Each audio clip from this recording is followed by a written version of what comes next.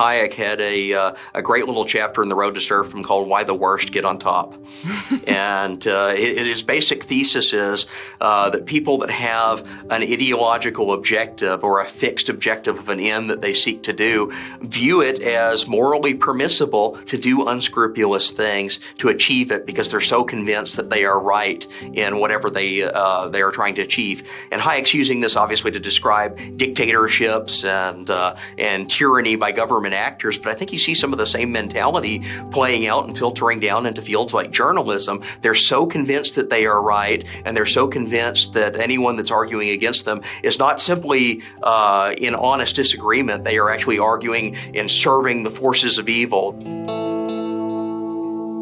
On this episode of Liberty Curious, I sat down with Phil Magness, Director of Research and Education at AIER, to discuss censorship, fact-checking, the politicization of academia, and how that affects research, corporations, and American culture. Phil also outlines how academia often produces ideologically driven experts who then take a technocratic approach to the impossible task of designing the perfect world, while quashing all ideas that don't align with theirs. If you enjoy this podcast, make sure you subscribe on Apple, Spotify, Google, or wherever you listen to podcasts. And also be sure to check out our new YouTube channel here. So what I was thinking is that since you have obviously this background in academia, you've been subject to fact-checking yourself, and you've also done extensive research on fact-checkers. Maybe we can cover all of those topics. What I'm thinking is that the roots of censorship maybe come from academic ideas and then application in academia, and then they've kind of trickled down into the broader social system. Do you think that that's true? I think there's certainly an element to that, and I think it comes from two areas in academia. And the first is the ideological shift of academia has moved into almost a left-wing monolith in the last 15 to 20 years, really. Academia had always been a little bit left of center, but it's solidified around a single permitted political view. And when you have a situation like that, you have people that are purporting to speak with expertise. They all have the exact same view. It kind of becomes an echo chamber, and the pressure is there to censor anyone outside of it.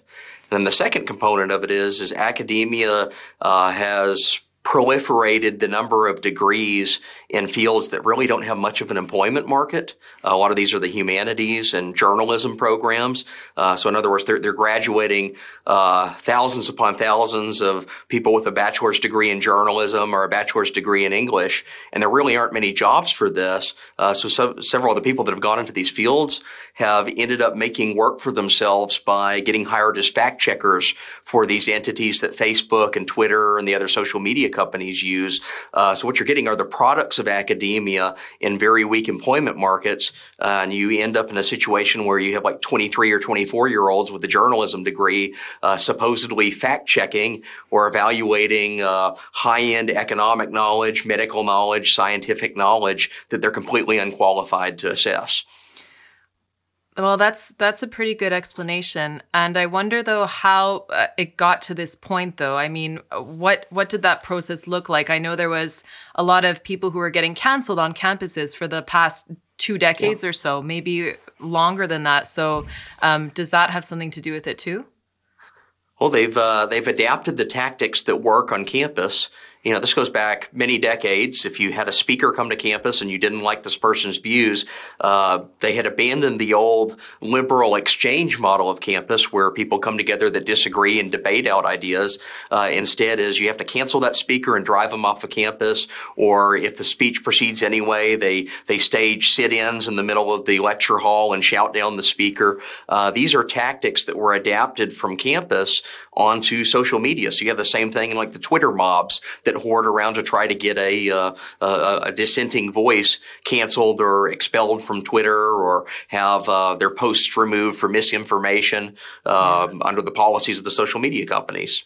Yeah, and this happened to you recently on Facebook, where you were posting about the recession, the definition of the recession. Do you want to explain that a little bit? Absolutely. So the conventional textbook definition of a recession, going back for decades, and you find this in most undergraduate economics textbooks, is 2 consecutive quarters of negative GDP growth. It's not the only definition of the recession, but it's the classic one. It's the one you find in the glossary of major economics textbooks, and it's a great rule of thumb for understanding business cycle events. It's explained almost all recessionary events since World War II to the present with pretty good accuracy, a pretty strong track record. So earlier in the summer, we hit 2 consecutive quarters of negative GDP growth. This was politically unpopular at the White House because they did not want to even countenance the idea that we could be going into a recession. So as the numbers were being prepped for release, a couple of days before the release, the White House starts putting out statements denying this conventional textbook definition of a recession as 2 consecutive quarters. They explicitly deny it in their press conferences. They say, that's not the definition of the recession that we use, and anyone who uses that definition is wrong. So I posted on Facebook, as did thousands of other Americans, basically just a screenshot of the White House's own website where they're denying this definition, and put a note and said, basically, what gives here? This is a contradiction of decades of economic textbook teaching and a very functional rule of thumb definition for a recession. So thinking, no big deal. I just used the White House's own words, as did thousands of other Americans that reposted this thing.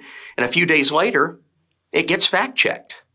It gets a notice slapped on it on Facebook and says, you have spread misinformation. And the Facebook fact checker isn't an economist, isn't an expert. He's like a journalist that simply has strong political opinions. And he uses the White House's attempt to change the language around a recession as its own vindication of its position. So he's using the White House's words to uphold the White House's political line and therefore deem anyone and everyone, including experts that work in the actual field of studying business cycle events, economists, and say, you're wrong. You violated the fact checker standards. Facebook will therefore penalize your post and slap a notice across of it. Yeah, that's so intense. And you had called that Orwellian, and so had many other people, because you're literally presenting the information that is presented by the White House, and then you're being fact-checked on behalf of the White House, in a sense, right? I mean, these fact-checkers like PolitiFact, you've pointed out that they are, in fact, not apolitical, but they are very political, and they have certain political leanings. So what can you tell us about that? Well, we had another example of it that I noticed just yesterday. Kamala Harris had gone on a pretty notorious interview on C-SPAN. I think it was right after the hurricane came through Florida.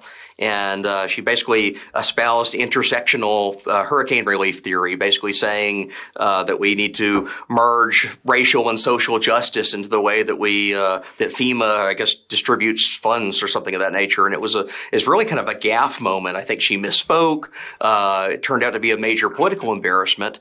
So she obviously did not like that message getting around.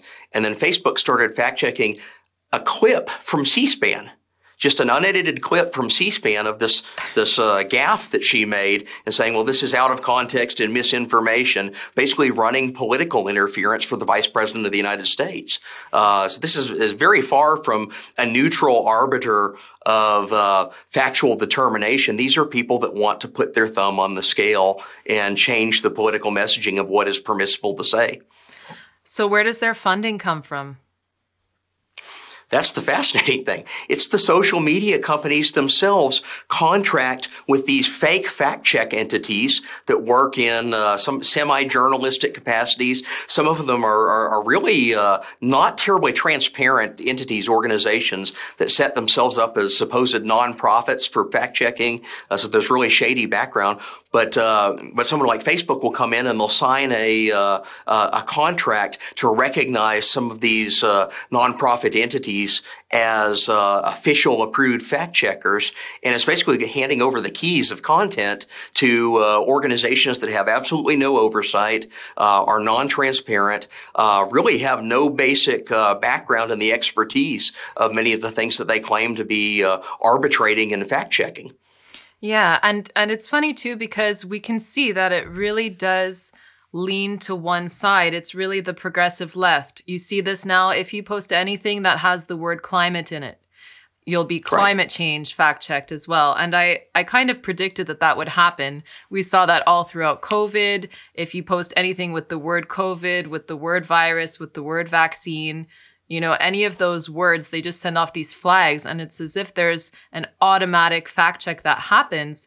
And this has some serious consequences as well that extend to real life doctors, no longer being able to practice in some cases, having their Twitter accounts deleted, and not being able to have that scientific conversation where they can exchange information and try and debate each other. And I assume this is in academia, in other fields as well. Absolutely. Well, I always ask the question, how many times has Anthony Fauci said something that turned out to be false in the media in the last 2 years? This is almost a daily occurrence with this guy. He was against masks, then he was for masks, then he's against masks, then he wants 2 masks. He's changed his threshold for herd immunity dozens of times. He's had contradictory information about lockdowns. This guy is a walking blunderous gaffe machine, and he's never once been fact-checked in any substantial way that I've been able to determine. So it's clearly tilting to one side. It's clearly placing the finger on the scale to serve a political narrative that is desired by the media. And it gets even worse than that because we find out from some of the Freedom of Information Act obtained emails that we have internal to the White House and Fauci's office.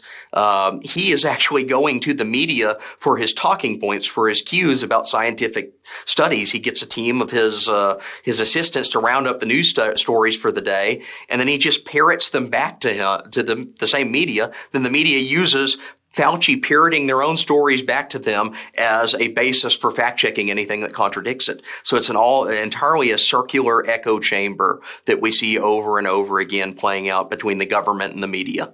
Wow. It's really just a two-way mirror, and nothing else can go through that. Exactly.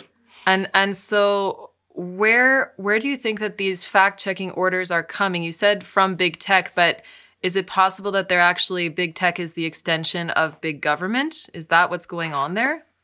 Well, I think we're starting to see the information of this. So one of the major stories I was involved in the last year is I basically oversaw a Freedom of Information Act request to the National Institutes of Health. Myself and Ethan Yang, our co-host for several of AIER's podcasts, we filed a FOIA request of NIH asking them for internal documentation regarding the discussion of the Great Barrington Declaration. And, I had a suspicion that something fishy was going on there, but I wanted to at least see from the records a year later if the government even ever seriously considered this proposal. Wanted to see how it played out.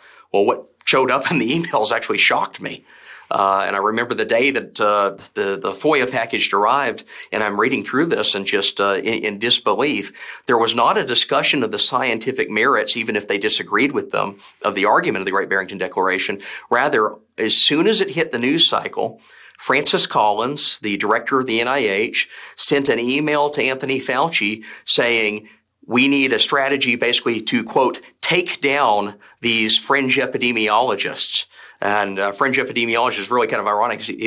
Collins says they even have a Nobel Prize winner signing with them, who's apparently a fringe epidemiologist. Yeah, exactly. Yeah.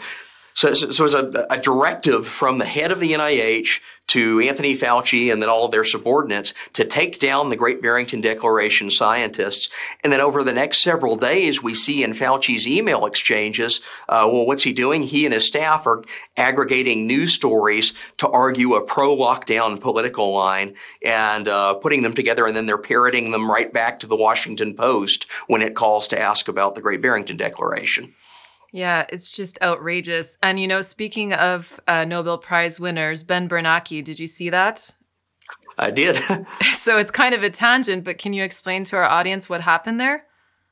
So Ben Bernanke is one of the co-winners of this year's Nobel Prize, and it was basically for his work on business cycle theory, it was a really interesting prize because before Bernanke came to the Federal Reserve, he was an academic economist who had worked in economic history, worked on the causes of the Great Depression. But the twist on this prize was Bernanke is much better known today as the central banker during the financial crisis of 2008. So it was a little bit of an irony there, and I'm not going to get too much into the politics of it. I don't know how to discern what the Nobel Committee does, but I thought it was very interesting that a central banker was brought into a prize for basically discussing business cycle events. It seemed, potentially it's invoking two different functions here, two very different functions between academic work and government work. Yeah, and at the same time, he was the one who was in charge when everything went horribly wrong. It is. One of the arguments is that he may not have followed his own academic work's advice, because one of his major critiques from the Federal Reserve during the Great Depression in the late 20s and early 30s is that they had erred in their management of monetary policy. And the great question is, did Bernanke correct for that error as he had always pledged he would do when he was appointed as chairman of the Federal Reserve? And I think that the verdict's still out on that he may have deviated from his own academic advice. And, this represents to me something else, too, is that there's kind of been a reversal of who are the kinds of heroes in society and who are the people who should receive the accolades. The examples that you're speaking of, the Great Barrington Declaration, authors as well as Ben Bernanke. And you look at, let's say, Friedrich Hayek, who won the Nobel Prize for a completely different kind of paper, the use of knowledge in society. And so maybe it's just a reflection of how the times have changed. Everything is kind of upside Absolutely. down. Yeah. Absolutely. I think major prizes, not just the Nobel, which I actually think tends to be one of the more meritocratic prizes. At least they are giving the Nobel still to people that do have a true scholarly track record. I mean, separate and apart from Bernanke's central banking role, he was an accomplished scholar, is an accomplished scholar. I think some of the other prizes that we see, like the Pulitzer, have gone completely down the track of politicization. And this has been my major critique of the New York Times' 1619 Project. It received a Pulitzer Prize for work that I would say is even substandard by basic journalistic ethics standards. This is a prize that was given to a piece of journalism that secretly ghost edited its content off of its own website to make it more appealing for the Pulitzer Prize application process. To me, that is a violation of basic ethics, and yet that's exactly what we saw play out there. And the New York Times doesn't care. The Pulitzer Board doesn't care. They rewarded a prize because it hit the political message of the moment. It sounds kind of like the fact-checking and Fauci and Absolutely. Going to the media. Like it's just these circular kind of conversations and people are using basically their own opinions to bump themselves up and to say that this is presented as truth. And Right. This is pretty dangerous. I'd like to ask you as well what you think the connection is here between outright propaganda and censorship. Yeah.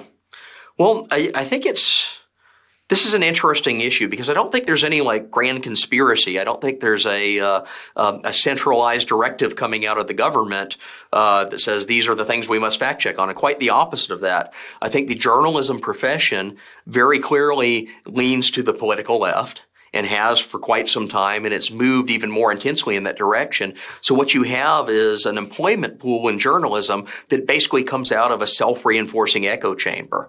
And what do? Well, they pick up cues from the political speech of figures on the left that they agree with already. They agree with the White House. They agree with Anthony Fauci. Therefore, what Fauci must be saying has to be true, and the other side is evil. The other side is wrong. So they go out and then use that existing political bias and the existing political cues to search for reinforcement of their position. And you see this as a theme. Every time you read one of these fact-checking articles, it's written by a journalist who maybe has a background in like a bachelor's degree in poetry, but they're writing about medical issues, or they're writing about economics, or they're writing about climate science, something is well outside of their expertise. So they can't comment on it directly. What they do is they'll find and cherry pick another expert out of academia who will tell them exactly what they want to hear. And they present that cherry-picked idea as the sole voice on the issue, sometimes in ways that reinforce the use of the fact check to critique opponents of that voice, including credentialed expert opponents. Do you think that there's any kind of ideological roots there, that these are the kind of ideas that come from maybe Marxism? Like, where is this coming from, this way of operating? Well, I think it's even broader than that. So F.A. Hayek had a great little chapter in The Road to Serfdom called "Why the Worst Get on Top," and his basic thesis is that people that have an ideological objective or a fixed objective of an end that they seek to do view it as morally permissible to do unscrupulous things to achieve it because they're so convinced that they are right in whatever they are trying to achieve. And Hayek's using this obviously to describe dictatorship and tyranny by government actors, but I think you see some of the same mentality playing out and filtering down into fields like journalism. They're so convinced that they are right, and they're so convinced that anyone that's arguing against them is not simply in honest disagreement. They are actually arguing in serving the forces of evil. They're captive of dark money interests. They're people that are doing bad things for profit and for motives that we look down upon. And because they've convinced themselves of that, it means it's all right to bend the facts a little. It's all right to bend the facts quite a bit. Again, we saw this in the 1619 Project. There's a recent controversy where the president of the American Historical Association offered mild criticism of its politicization. And I wrote a piece about this for AIER, but it was widely covered in the news, and there was a backlash. The Twitter mob came after him. And the major critique from the Twitter mob was not that he was incorrect. He had correctly pointed out that there were factual errors in the 1619 Project, but they were furious at him, and I paraphrase several of the arguments. They were furious at him because he had provided ammunition to the other side by saying that the 1619 Project was not factually sound. And that ammunition to the other side was in itself worthy of cancellation.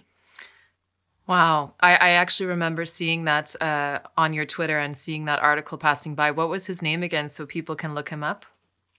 Yeah, so as James Sweet was the president of the AHA, and he was basically hounded into submission by a cancellation mob. Yeah, and this is really detrimental to people as well. It's not just detrimental to knowledge and seeking truth, but on a personal basis. I think Absolutely. that what ends up happening there is that people are more likely to apologize to the angry mob, which just can make things worse. And then another thing as well is that they self-censor. Absolutely. They're afraid to say what they think. Absolutely. And you see this all over the academy today. There are surveys of students, and I'm not even saying students on the right. I'd say any student that is not of a far left perspective is currently under pressure to self-censor. This is everything from the political right, libertarians, classical liberals, to even just moderates and centrists. James Sweet of the AHA was basically on the moderate left when he wrote this criticism, and yet he's basically beaten into submission by the Twitter mob. But you see this, you ask the question, if even the president of a major academic association can be pushed into silence, what does this mean for an 18 or 19-year-old undergraduate who's sitting in the classroom and being propagandized with just far-left ideological claims coming from the professor and told that they either have to regurgitate this back to the professor on their exams or else they're going to fail the class. That's the implication there, so they do self-censor. Yes, and actually I know a personal example of somebody who's 18 or 19 and she's going to university right now, and that's exactly what is happening with her. She's aware that the ideology that's being taught to her is radical, and she doesn't partake in it personally. But she told me that when she writes her papers, she writes them in a way that she will get good grades. And that means that she has to regurgitate it back to the teacher. So what does that look down the line for society? Like, what will it look like in 20 years? Well, I think first what it tells us is that most of these classes where this is occurring in are basically worthless. I'm sure your friend is paying probably tens of thousands of dollars every year to go to the university and to take these courses. And notice that they're normally not courses that are useful to your major. Most students are fleeing these subjects, but they're required to graduate. You have to take so many hours of English, so many hours of history, philosophy, whatever the university happens to require there. And you have no choice. You can't say, well, I'm not interested in English. I'd rather spend my $10,000 in tuition studying engineering. The university won't allow you to do that. They say you have to finish the English credit before you can advance to your major and do your engineering credits. So there's a coerced consumption that's going on in our university model of really junk classes where students are either absorbing the propaganda or they're doing what your friend does and just having to bite their tongue and work around the system, work within the exam to give the professor what he or she wants to hear in return just to get the grade. And that's not, that's not a demonstration of the purpose of the education system. That's self-defeating. That means that class is functionally useless. The person is taking that class is not getting anything out of it. They're really just trying to get an easy grade to get past it so they can actually do the courses that they care about. Yeah, and I think that also represents a problem later in society. Like if these people will be our engineers, will be our politicians, will be our journalists, I think that we're going to see that we live in a world that is warped, right? And we already are there. So I can imagine if this continues in this direction unfettered, what can become of this world? Well, and there's the joke. If you go to higher ed press and higher ed discussions, they're always claiming that the universities are becoming corporatized. And I've been studying this issue for 20 years. I've never found a shred of evidence that the corporations have moved in to take over the universities. But rather, what we do see is the opposite direction. It's corporations, private corporations are being universitized.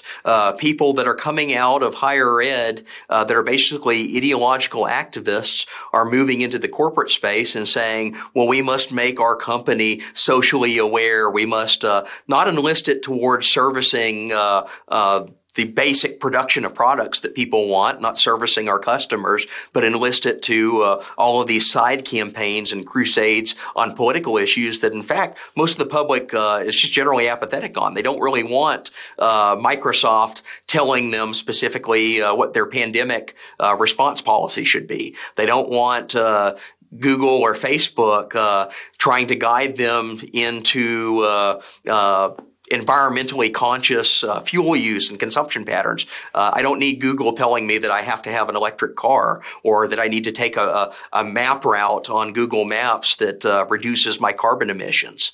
And yet that's what these companies are trying to do right now. And it mostly comes from an absorption of university graduates that are basically ideological activists. And when they arrive at the company, they want to continue that activism through the products that the company is producing. Yeah, this makes so much sense. But I also think about who are they being taught by? And, it's not this generation. They are the ones being indoctrinated. So, of course, this is going to spill out into society. But if you look further back, and I spoke with this about this with Samuel Gregg, how in the 90s, they started to no longer be focused on profit in corporations. They started to change their language. And there were the three Ps: people, profit, and planet. And it was no longer just profit. And profit, actually, one can argue, is the way to benefit society. If corporations are focused on profit, and maybe you can get into that. But my point here is that it seems that has turned into the SDGs. That whole model has just kind of been rebranded. What do you think? Yeah, I think that's absolutely the case. What you are seeing is companies straying away from producing useful items and useful services to the public, and rather trying to take advantage of their own success. So in some ways, many companies are victims of their own success. They're able to absorb extremely wasteful, extremely inefficient political activism under their own internal bureaucracies because they have in the past been successful at producing products. And actually, a lot of this, what you see coming out of these companies, it's really window dressing. It's not meaningfully even advancing the issues that they claim to care about.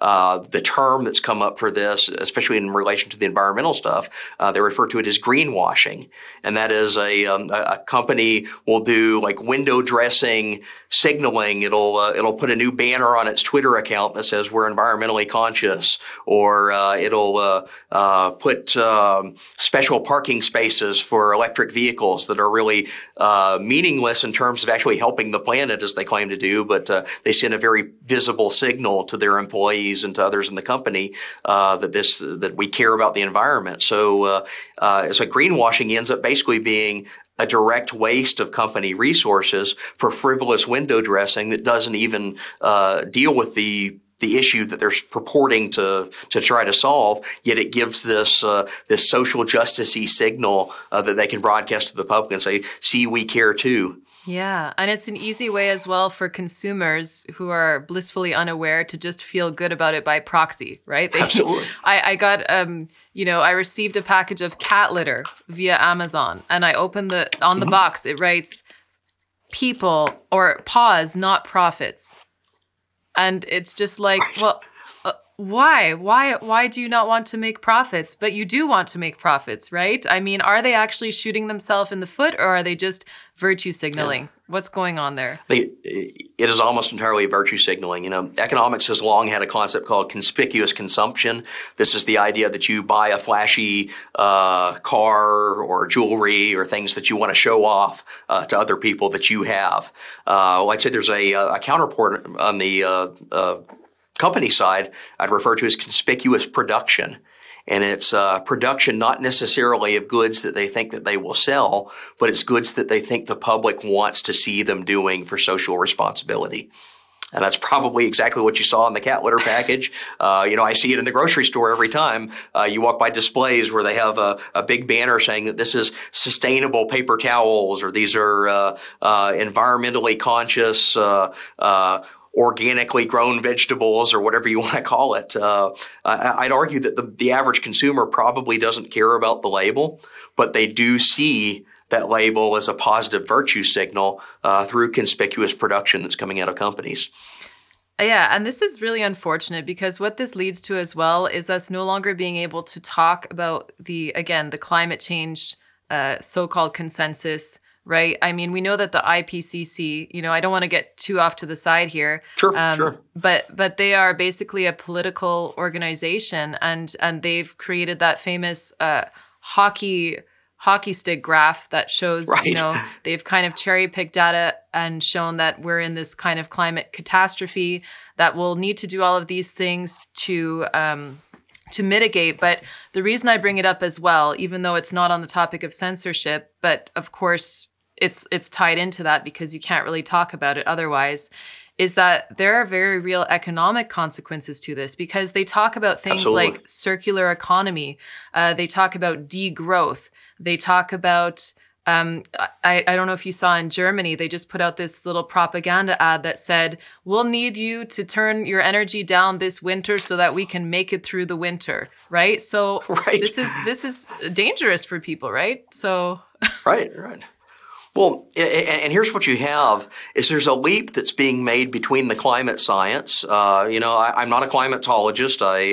I can read some of this literature and I see what's been said on it. And I probably would classify myself as, sometimes it's called the lukewarmer, someone who thinks that there actually is evidence of the planet warming. I don't think it has the catastrophic effects that are being claimed. It's not the disaster movie of The Day After Tomorrow with giant waves splashing into the cities. But yes, if we accept that the climate is warming, I see that as entirely plausible and worth debating in scientific circles. But what they do is they make a leap from that to policy. And none of these climatologists, none of the people that are advocating these things are experts in policy design. Very few of them are experts in economics. They don't understand the mechanisms of the regulatory tools that they are seeking to impose in the name of addressing a climate issue. And what you get there is a really dangerous situation where people who are ill-equipped for policy design are nonetheless saying we must plow ahead, and anyone who stands in our way is a dissenter that needs to be censored because we don't adopt a carbon tax next year. Without ever asking what are the cost benefits of the carbon tax, without ever asking if the carbon tax even achieves what it purports to achieve, without ever asking what are the political coalitions that come up and entrench and distort the purpose of the carbon tax. These are all pertinent issues that we need to ask and work through, and you need economists and policy experts to actually do that. Yet in this fact-checking world, those voices are intentionally left off the table because they're the voices of skepticism. What they'll do is they'll quote the climatologists and say, the Earth is warming, therefore we need radical overhauls of economic policy that person is not even equipped to speak on competently. So there's the real danger, is this merging of the policy world with the supposed scientific expertise. And we saw it in COVID, we see it in climate science, we see it in numerous other things. And then, lo and behold, there's always a media fact checker right there, ready to quote their cherry-picked expert to say, you must enact this policy or else you're wrong and you deserve censorship. And, you know, the more pernicious thing here is that the results of this are things that we've seen in history. When you try to change economic systems, when you try and force an economic change of a system in order to achieve certain ends, like, can you give us some historical examples of how that can go wrong? Yeah, all sorts of things. The classic example is prohibition of alcohol. And what happened in the 1910s and 1920s is the U.S. government passed a constitutional amendment to allow Congress to prohibit private consumption of alcohol for non-medicinal purposes. And they thought that this was going to solve all sorts of social ills. The claim was that demon rum had caused the breakup of families. It caused income earners to abandon their jobs and drift into vagrancy. It caused domestic violence. It caused crime. Any and every social problem you could name was somehow traced to alcohol. So it gave them a simple solution. And the medical journals actually backed this. They said, if we prohibit alcohol, we will solve vagrancy and homelessness, and we will solve crime and domestic abuse and all of these problems that occur. Just get rid of the source with alcohol. Well, what happened in the 1920s? The exact opposite. The alcohol market is pushed underground. It becomes a black market. And in fact, the bootleggers absolutely love the fact that alcohol is illegal because that allows them to mark up their own product. And they don't have to pay any taxes on it. They don't have to abide by any regulatory regime that the distillers used to have to do. So they are raking in massive amounts of money. Bootlegging explodes into a nationwide problem. And what does it do? It brings crime with it. This is where you get the Al Capone-style mobs in Chicago. This is where you get shootouts between the police and the bootlegging gangsters that we see in all of the old classic movies of that era. There's a burst in crime that's brought about not by alcoholism itself, but by the act of prohibition. So the whole thing backfires. The federal government recognizes this problem's emerging, and they also discovered that people are taking medicinal alcohol, which is, it doesn't taste all that great, but it'll do the same purpose of getting you drunk. And they're consuming medicinal alcohol for recreational purposes. Oh. The federal government says, well, what are we going to do on that? Well, we can stop them by adding some poison into the medicinal alcohol. Oh, my goodness. But they don't tell anybody. So it's denaturing the alcohol. So you have like rubbing alcohol, but they add intentionally, they'll add poison into it. And they'll say, well, this will stop people from drinking it for the wrong purposes and just use it as a disinfectant. Well, people continue to drink it, and they don't really get the word out there that the poison has been added. And, there are estimates that probably several thousand people died by ingesting medicinal alcohol that had been poisoned under the government's order in the 1920s through this just haphazard regulation that completely backfired. That's terrible. I did not know that. It absolutely is. So do you think that they're going to start to have a kind of bootlegging industry for jerry cans of gasoline? Right. Well, there's the running joke. I mean, what do we do when we're all forced to switch over to electric vehicles, as the state of California and several others have said that they're going to mandate in the early 2030s? Does this mean that does a separate sector emerge around used cars, including illicitly sold used cars? Do you start gaming it by purchasing out of state if you live in California? All of these things are very real possibilities, and it creates a regulatory nightmare, all because the government, for ideological reasons, has tried to force this policy on us. Yeah, well, it's kind of like things like the bans on plastic that you see. And I think it was John Tierney from City Journal. He wrote on this, and he basically debunked the fact that plastic was this big polluter. He said it's actually more environmentally friendly than all of these tote bags that you buy, that I think you would need to live 2 or 3 lifetimes. You would need to use it for like 200 years or 300 years straight, or something like that. I would suggest people go read it for the specific numbers. But the point is that these regulations that are being used to mitigate this boogeyman, right? They in fact are doing the opposite.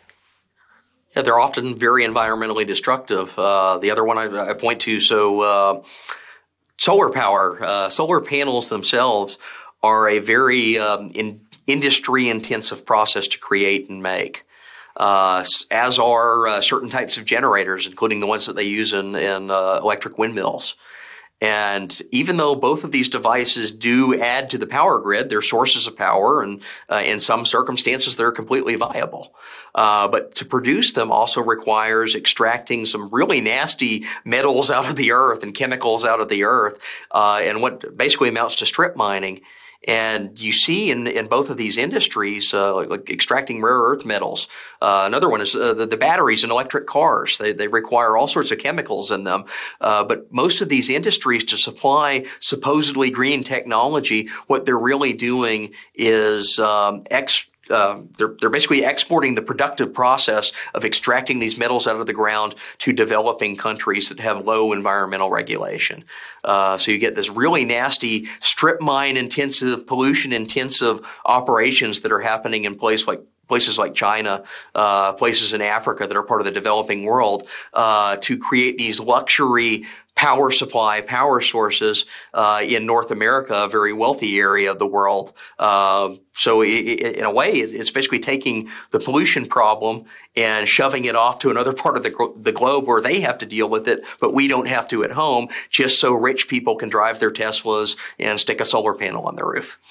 Yeah, you know what? This is making so much sense. And there was the same thing when it came to the plastics, right? Like all of the composting Absolutely. and recycling and things like that you send to these, you send off your recycling and your composting. And what ends up happening in some cases is that actually gets exported to these developing countries. And then they burn it. They literally burn it. They don't know what to do with it. They have nowhere to put it. And so you have environmentally unfriendly practices that are happening at the end of this, but the people who are putting the policies in place and the people who are engaging in those activities, blissfully unaware, they can all feel good about their actions. Yeah, they pat themselves on the back and said, we converted to green energy and green solar, and we put this on the roof of our building, and therefore, in very conspicuous ways, you should like our company. Yeah, I mean, it's just really something else. So I'm actually glad that we kind of went on this tangent because it's really interesting. I really enjoy it a lot. But it actually can kind of bring me back towards the censorship and the fact-checking regime that we have going on. Because I think of a certain virtue signaler in particular, Bill Gates, he talks about what we should do with the climate, what we should do with the viruses, what we should do with everything. Like he's kind of this... He's got these utopian plans, and he's not the only one, but his organization happens to own NewsGuard, which you did a big report on. Right. So what is NewsGuard? What does that have to do with fact-checking, with censorship, and all of that? Yeah, so NewsGuard is one of these self-appointed fact-checker entities, and they signed a major contract with Microsoft to integrate it into the Microsoft Edge browser, which fortunately almost nobody uses, but nonetheless, that contract is there. They have major funding from, I did some digging into their funding, and it's really not transparent. They list a few of their major funders. They don't give any disclosures really about what they're doing, but it's another one of these firms that goes around and they sign contracts with big tech and social media companies to be the fact check enforcer. And they publish these ratings of websites. And if your website fails their rating, you get a red X on it that integrates into the browser and alerts everyone that your website is naughty. It's a purveyor of misinformation. If, on the other hand, that they approve you on their website, they're fact checked, you get a green check mark, and that is supposed to signify that your information is valid. And I think their aim here is they want to use this as a tool that can manipulate search results, manipulate the way that certain websites appear when you link to them on social media. And it's all tiered toward elevating approved websites and denigrating disapproved websites. Yeah, and one specific example of that was the Great Barrington Declaration you had found, right? Absolutely. Their website. So what happened there? Absolutely. So this involved me personally because I received the email from the fake self-appointed fact checker at NewsGuard, basically saying, "Well, we reviewed the Great Barrington Declaration and articles on your website, and we think you are purveying misinformation about Fauci and the lockdowns and masks and all the issues that the journalistic left cares about. And we're going to subject you to a rating." So I responded in good faith and explained, well, a couple things are going on here. First, there's a diversity of opinion that we publish on our website about these issues. And then the second thing was that they had actually misrepresented the science on several of these issues. So lockdowns came up in one of the email exchanges I had with these people.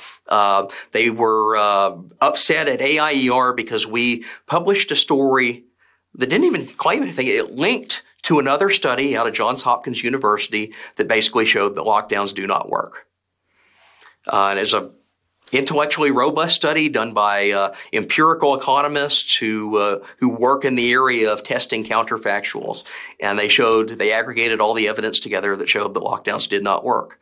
NewsGuard was furious at us for linking to this study because the study itself critiqued the pro-lockdown side, the epidemiology modelers around Imperial College London and the Neil Ferguson group, who are claiming basically since day one of the pandemics that we need to lock down because lockdowns work.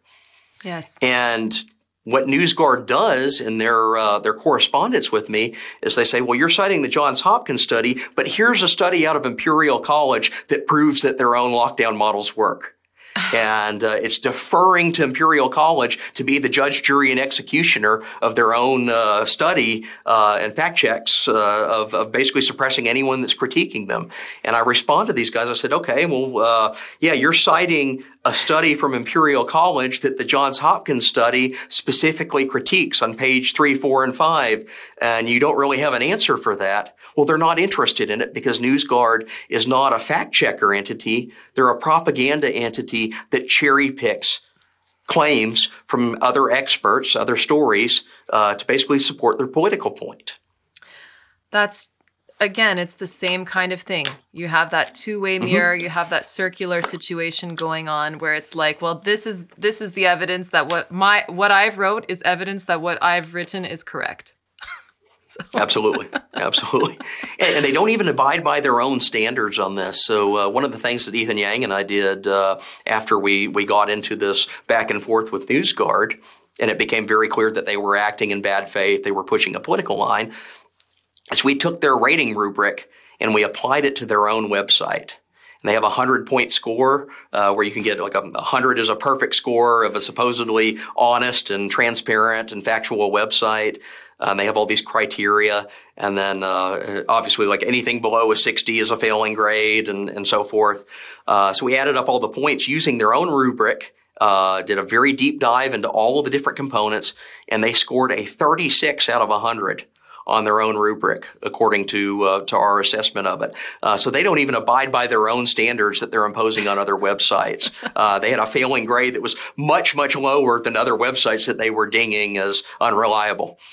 Well, I'm just going to say a note to our audience here. For anybody who doesn't follow Phil Magness, follow him on Twitter, follow what he does, read his work at AIER. I suggest highly, because you'll see that Phil is a debunker. Like you really do a good job at going in and extracting the truth, or at least trying to get closer to it, and that I think should be what researchers aim to do. Right. But all of these Absolutely. things, these mechanisms of censorship, of self-censorship, and of propaganda are getting in the way of good research. So how does that reflect more broadly in the economic context? Well, we see several of the same patterns applying in economic work. And, as you mentioned, I do quite a bit of debunking, and that is everything from the White House's webpage claiming that 2 consecutive quarters is not a definition of a recession, even though it's been in economics textbooks for decades. But I do empirical debunking of claims that are made on economic data. I've done quite a bit of work on tax distributions and income distributions and inequality. And well, lo and behold, it turns out that some of the advanced economic work on inequality and its measurement was riddled with statistical errors. It could not be replicated from the published material. So several of my own works and articles are corrections to that, to try to put us on a sounder footing. So this isn't just a media thing. It's not just a hard sciences or a medicine thing. It's not a climate thing. This is pervasive in the way that we study a broad array of issues in the academic space. And, I will say this from experience that going against the grain, being a fact checker, being a scrutinizer, and I mean like a real fact checker, not some media entity that self-appoints to do that, but someone who actually digs into the data and checks sources, it is often not a very friendly world that you are entering into. You're basically painting a target on your back. If you discover errors in a prominent economist or a prominent historian, prominent medical official's work, that is basically an invitation for them to attack and demonize you. It doesn't matter how valid your critique is. It doesn't matter if you have airtight evidence that you present, you're going to paint a target on your back. And that is one of the real downsides of the censorship culture we live in, is what it means is it's a very unrewarding world to tell the truth. Or to even just try to scrutinize bad claims and subject them to a higher standard of rigor than they're getting in the public space. But really, I don't know any other way to go about this. Is some of us have to develop thick skin and be willing to call out bad work when we see it, be willing to thoroughly document and illustrate with evidence, with data, with facts, every point that we are making on why we find something to be wrong or something to be misguided in its claims, and lay out the alternative case in clear and transparent ways. So that's something that I try to do almost every day in my work. Well, that's admirable. And I think that this is something that is not a new phenomenon either. If we look at historically, you see that anytime people challenge the consensus, or they challenge information that could have political repercussions, that's not part of the side that is the most popular, in a given era. Exactly. It's always difficult for them. So I think that it's great that you're doing this work, and it's clear in your publications that the idea is to figure out the truth and not just to say my hypothesis is correct. Exactly. It's not like an ego-based thing. And I think that many people, unfortunately, in operating from that ego base, like I want to present to you something that's going to, change history. And we can refer to the Piketty and Saez case, right? With the income inequality. And this is being cited by Elizabeth Warren and by all types of senators and politicians that they can use to then push their political agenda. And this is based on things that are wrong, and that have been, that you're disproving. So what I can say, though, on the tax thing, is I'm fundamentally an economic historian. I've worked on tax data for decades. And in the Piketty and Sayers example, so these are these economists, Piketty, Sayers, and Gabriel Zuckman's the third one, all of the far left that want a wealth tax. And they've been constructing study after study after study that supposedly claims to prove that inequality is skyrocketing and the rich are not paying their fair share. And as their academic stars have risen, they've become much sloppier in the way they present their work. The most recent example being just a few years ago, instead of publishing it in an academic journal, Gabriel Zuckman in particular, one of the members of this trio, decided he was going to take his new data and publish it, do peer review by way of a friendly reporter at the New York Times. So he handed out pre-publication data to the New York Times. They run a big splashy story about how the rich are not paying their fair share in taxes and show all these charts that supposedly prove it. Well, what happened there is I had been working on the same data, the same area, and I had seen an earlier academic version of Zuckman's own work where he had a data set attached to it. And I put the two side by side and found that in the months in between him pre-releasing the academic version of it and then handing it over to the New York Times, he had done something that manipulated the shape of his chart to tell the story, the political story he wanted to do. And I thought this was a little bit odd here because I've seen his previous work, I know his current work, and if you put the charts side by side, they do not match. So I tweeted it out, and within a week, it's a national economic conversation about did this guy manipulate his data? And even to the point that Larry Summers, the former president of Harvard, former secretary of the Treasury, reads this and weighs in, and he basically says, well, I've seen the Twitter criticisms and I've seen the written criticisms of your work, Mr. Zuckman, and you're wrong. I agree with them. I think you're manipulating your data is basically what he said. I have made a very close study of the Twitter wars of the last week surrounding the work of Sayers and Zuckman.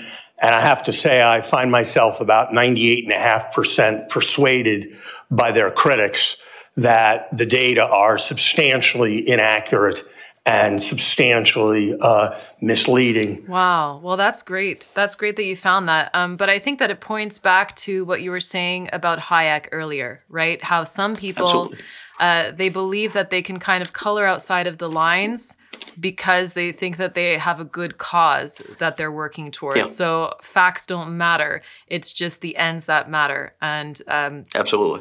And I think that really connects to censorship and it really connects to fact checking. It's that, this information is harmful for people. Like we can't allow them to see it, And it's interesting. I was watching this morning an old episode of The Simpsons, okay, where Lisa, she gets invited to this club of, the high IQ club, it's called.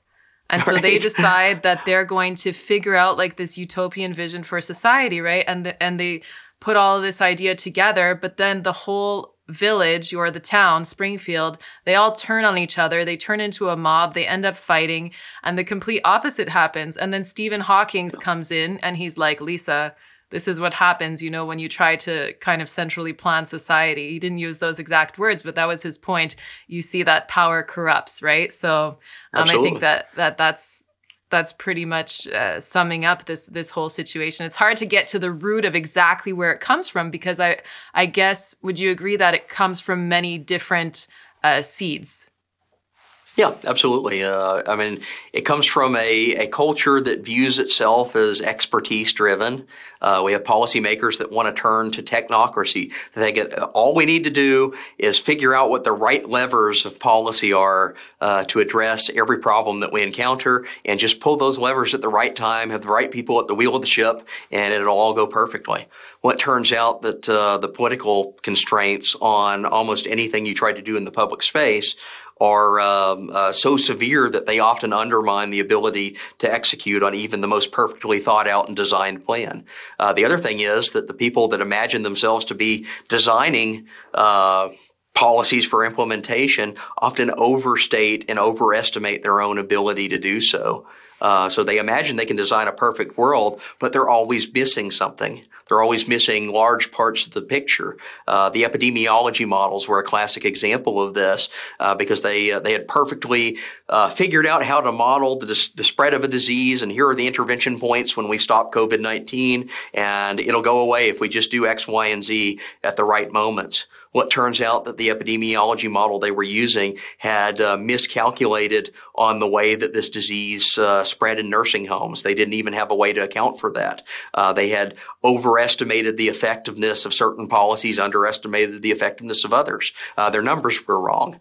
And as a result, you get a model that projects something far askew from reality. And when you get counterfactual examples in reality, they don't match up to what the model is saying should have happened. So the solution to that, would you say, is local knowledge? I'd say local knowledge and then a deep, deep skepticism about grand schemes and plans to fix problems implemented from the top down.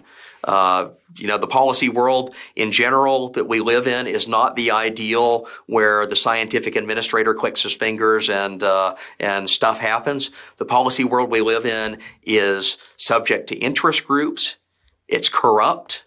It is full of incompetence. It is full of self-serving bureaucrats like Anthony Fauci who are more interested in increasing their power than actually serving the science that they claim to be. Recognition of that basic reality, that non-ideal reality, puts substantial constraints on what you imagine you can do in an ideal world that simply doesn't exist. Well, Phil, this has been a wonderful conversation, and I thank our listeners and our audience here. Please leave your comments below. Before you leave, Phil, is there any last words that you'd like to add on censorship and on propaganda? Yeah. So read anything that you see coming out of the media with a scrutinizing eye, and always ask, what are the sources? What are the data? What does the evidence say behind this? Not that a media figure is quoting someone who claims to be an expert out of Harvard and depending on their expertise to prove it. Say, show me the data, because oftentimes the data is at odds with what the experts that they've cherry-picked have claimed. Awesome. Well, thanks so much, Phil, and hope to have you on Liberty Curious again soon. All right. Ladies and gentlemen, I must apologize. This man does not speak for the Council of Alphas. We hold you subomeguloids in the highest regard. When are we going to get to my broccoli juice program? Quit butting in, please. Your IQ is a mere 155, while mine is a muscular 170. I am smart, much smarter than you. Hibbert! You should all do what I say. My IQ is 199 for crying out loud. 198, 197. Big deal. My IQ is 280. Stephen Hawking! The world's smartest man! What are you doing here? I wanted to see your utopia, but now I see it as more of a fruitopia. I'm sure what Dr. Hawking means is... Silence. I don't need anyone to talk for me, except this voice box. You have clearly been corrupted by power. For shame. Larry Flint is right! You guys stink! I don't know which is the bigger disappointment. My failure to formulate a unified field theory, or you. I don't like your tone. If you are looking for trouble, you found it. Yeah, just try me, you... Oh! Now's our opening! Come on, you idiots! We're taking back this town! Yeah, let's make litter out of these literati! That's too clever, you're one of them! Please stay calm, everyone. Time for this hog to fly. Wrong button.